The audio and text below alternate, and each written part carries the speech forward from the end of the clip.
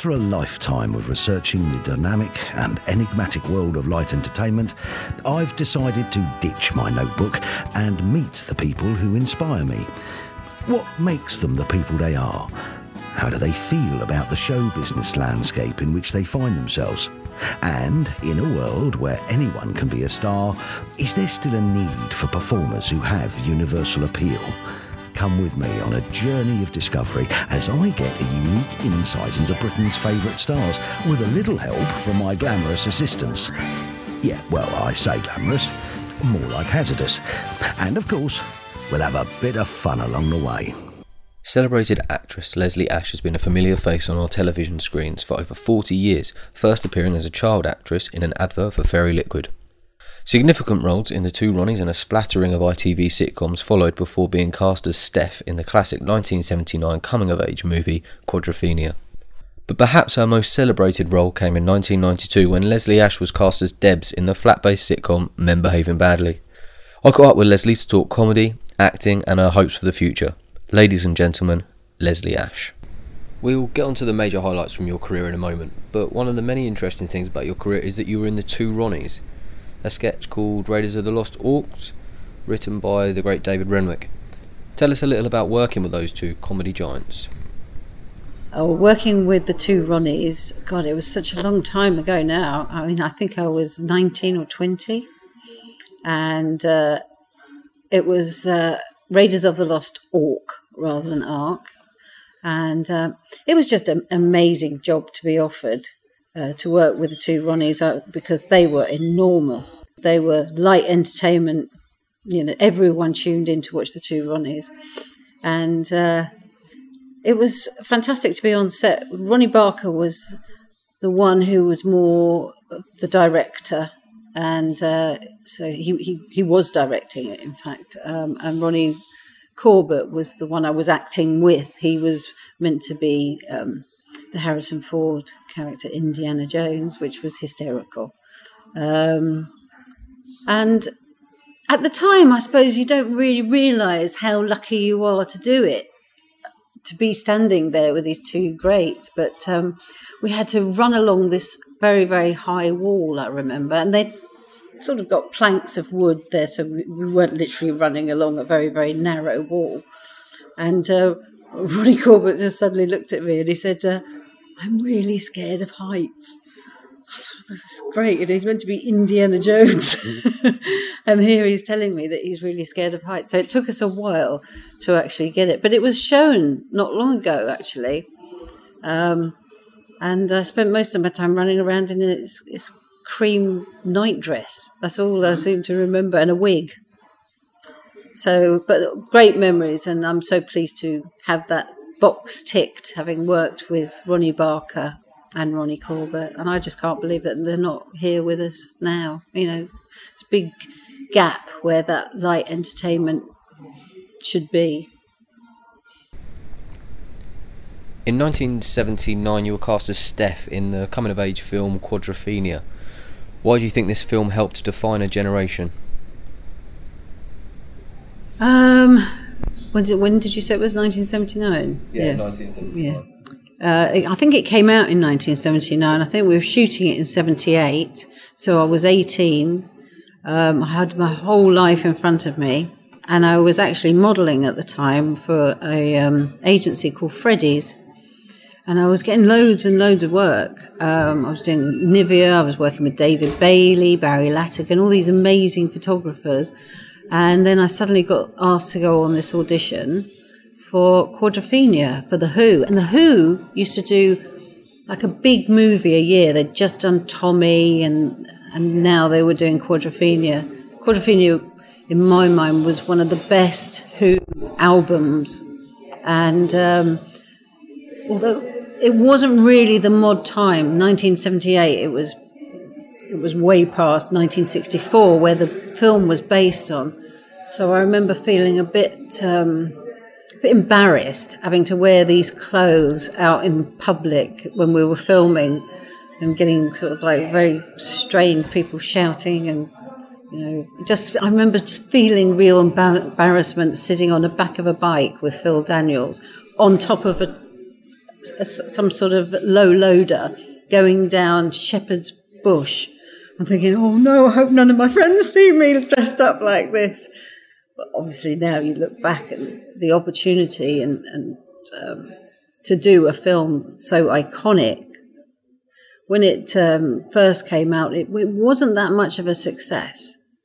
It wasn't until a few years later, when that whole 1960s thing came back into fashion, that it was re-released, and then it was an enormous success. And I think people like Paul Weller sort of really captured that film in his music, and there was a whole sort of, even with Oasis, they sort of captured that sort of movement, the mod movement in their music. And so I walk around now, and if I go and see bands, like one of my favourite bands is Kasabian, and I've got to go to see them live in Ibiza, at Ibiza Rocks, and afterwards Tom came up to me and he went, "Oh, Quadrophenia, yeah, I used to dream about you when I was younger." I get that a lot. I've been sort of part of people's growing up, I suppose. But it was, again, very, very lucky to have done a film so, it's one that everyone remembers and sort of becomes part of their lives. And a lovely character, Steph, as well. You're also a celebrated model and pose for many celebrated photographers of the time, including David Bailey and Dave Hogan. In your opinion, on the subject of photography, who's the real artist? Is it the photographer or his subject? It will be the photographer, because he does, in those days, they used to go into a studio, you'd have the photographer and assistant, makeup, wardrobe, but everything, the director would basically be the photographer, like doing the film. He would set the mood, that, whatever you had to sell, whether it was lipstick or shoes or whatever, he would actually set the mood. So the artist is very much the photographer. You just had to basically sit there, and he would say, "Turn your head to the left, turn your head to the right." But not everyone can be a model. You've got to feel relaxed in front of a camera, and I think it's really important that eyes are very, very important. And you can, if you stare at a photograph and you stare at the eyes, you can, if you're a good model, you should be able to see something there. You should be able to. You should work with the photographer to get the message across. Probably your most celebrated role came in 1992 when you were cast as Debs in the sitcom Men Behaving Badly. Originally an ITV early evening family vehicle for Harry Enfield and Martin Clunes, why do you think that incarnation didn't prove as successful as its eventual guise on BBC One? When Simon Nye wrote the book Men Behaving Badly, he actually wrote the part of Deborah with me in mind. I don't know why, but that's what he said. So to be cast in that so early, I still had to go for an audition for it though. Beryl Virtue was the producer. I had to go down and meet everyone. But it was very much, you could tell from day one in the rehearsals, it was very much a vehicle for Martin Clunes and Harry. Although Harry is really, really funny, and him and Paul Whitehouse, I could watch them all day. He's very good at, I think, writing his own stuff and performing it. It's quite difficult to perform someone else's stuff. He might not have, and he was not comfortable. From day one in rehearsals, he was not comfortable doing it. And I think when Neil actually came in, it became an ensemble of 4 people. And before it was basically these 2 lads behaving badly, and the women just was sat on the edge. It became a performance for I think Harry felt as though he had to pretend to be Dermot was the character he was playing, which I know that sounds silly because we all pretend to be those people.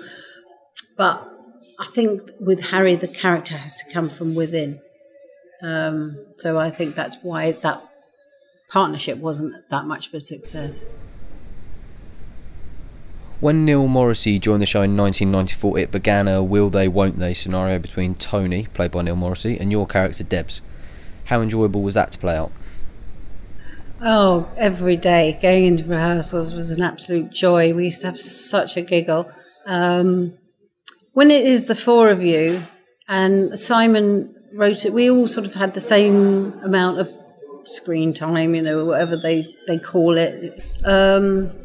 I think we all relaxed into those parts so well. And it was just an absolute joy to come in every day and to watch also how the relationships grow between Caroline and Martin, Gary and Dorothy.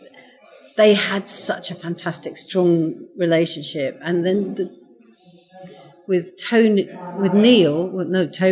and Deborah, it was always is she, will she, won't she, will he, won't he? And that, I was quite comfortable in that, because when you're playing a straight girl, which I hardly had any laughs, you need to keep something going like that. So the day they actually got together, I sort of sunk a bit, because that was half my part, really, that just gone out the window, really. But so well written, Simon and I, it was just fantastic. We used to sit around the table like this doing the read through, and we just giggled and giggled. It was a joy to rehearse. And the audience as well changed completely. At first, I don't know whether you've ever been a studio audience. Yeah. Well, normally you get quite older people going along, but it quickly changed to a lot of young people really wanting to come and see the show. And then once you've got that on your side, you become cool. The whole show became cool. And I think people could relate. It was the first sitcom, I think, that was actually quite real and about young people. Two guys living in a flat, sniffing their socks before they put them on, living in a mess. I think situation comedies before were quite sort of stereotype, middle of the road things. So it was very much for the younger generation. Do you think there'll be any more? We did Men Behaving Badly when we were in our 30s. Now I'm the wrong side of 50. It would be quite difficult. I don't know what would be there to offer, really, because it's really men behaving badly. I don't know if men behave that badly when they're in their 50s, do they? Might be men behaving boring. In 1998, you swapped the booze and blokes of Men Behaving Badly for the residents of Slaithwaite in Where the Heart Is. How daunting was it replacing Pam Ferris?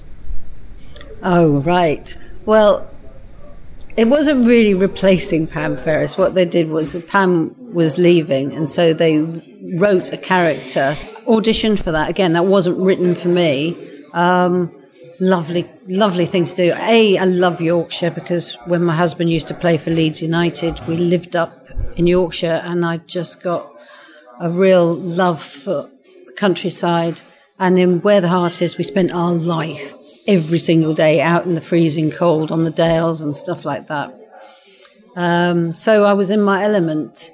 It was a really nice show to do. Leslie Dunlop and I had known each other for quite a while, so it was like working with a mate.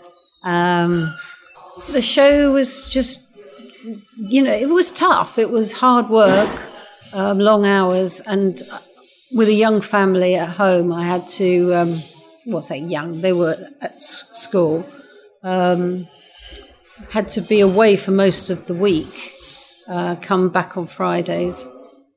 So that was quite difficult. It was the first time that I actually had to sort of leave home and go to work, but it was fine. I mean, it was a great part to do, and things kept. Lee was at home as well, and it wasn't all year round either, so it worked very, very well. I liked it. How rewarding is it to head up a TV drama? Yeah, for the first time, I was one of the headliners, which is what you sort of work for in my career. I've spent best of 30 years, 40 years really, I suppose, 40 years carving a career out for myself in a business that is very, very tough. So when you get the opportunity to head a series like that, you take it very seriously, you work very hard, and all you want to hear is, we're coming back for another series. We're coming back for another series, and the ratings seem to be doing well. So I did 4 years in Where the Heart Is, and I loved every single series. So, what's next for Leslie Ash? I seem to have played a lot of nurses because I did Holby City as well. I'd like to carry on, really. I'm obviously not working as much as I would like because, I don't actually know what it is. It's whether or not I have, in the eyes of everyone, I have a disability. When you first got in contact, you had the idea that I'd given up acting and I think that's a lot of people think that when something like that happens to you, that you give up, and I think it's a shame that for a while I think people in TV companies were starting to use a lot of disabled actors. And unfortunately, I think it's sort of died down now. And I think from the Paralympics, people seem to be accepting. People were being more accepting of a disabled person doing a normal part, not necessarily a disabled part. That's what I would like to see. I would like to see people being able to come in and do ordinary parts and not just be cast to do disabled parts. And I think it was working, it was happening. Channel 4 definitely sort of got their mindset around it. But just recently it's sort of like it's gone away a bit, and I really would like people to keep it in the front of their minds still. Do you think that'll get better? It's going to have to, but I still think writers have to be aware that there's a lot of different people in the world, and not necessarily use these perfect stereotypes all the time. My age seems to be a disability in this business. I'm 57 now, and I've been spending a lot of time looking around. There's not a lot of parts for women in their 50s, which is sad, but people have to write them. There are lots of women writers now, people like Sally Wainwright, Sharon Horgan, people I'd love to work with. I think they write fantastic parts for women. Simon Nye as well. He's written The Durrells. That's having great success. I'd love to do some more comedy. And Jed Mercurio, who did Line of Duty. They're all writing fantastic parts for women. So this is all a new thing. So I spend a lot of time in the gym. I've actually worked hard from not being able to walk at all to being able to walk without a stick now quite confidently. So I'm sort of acting every day, really, acting with my walking and stuff like that. And I just have to keep that line of fitness. I can't stop doing it, because if you don't use it, you lose it, as they say. So I have to keep keeping fit, really, to enable myself to be ready for work, because I'd like to carry on in this business. I love it.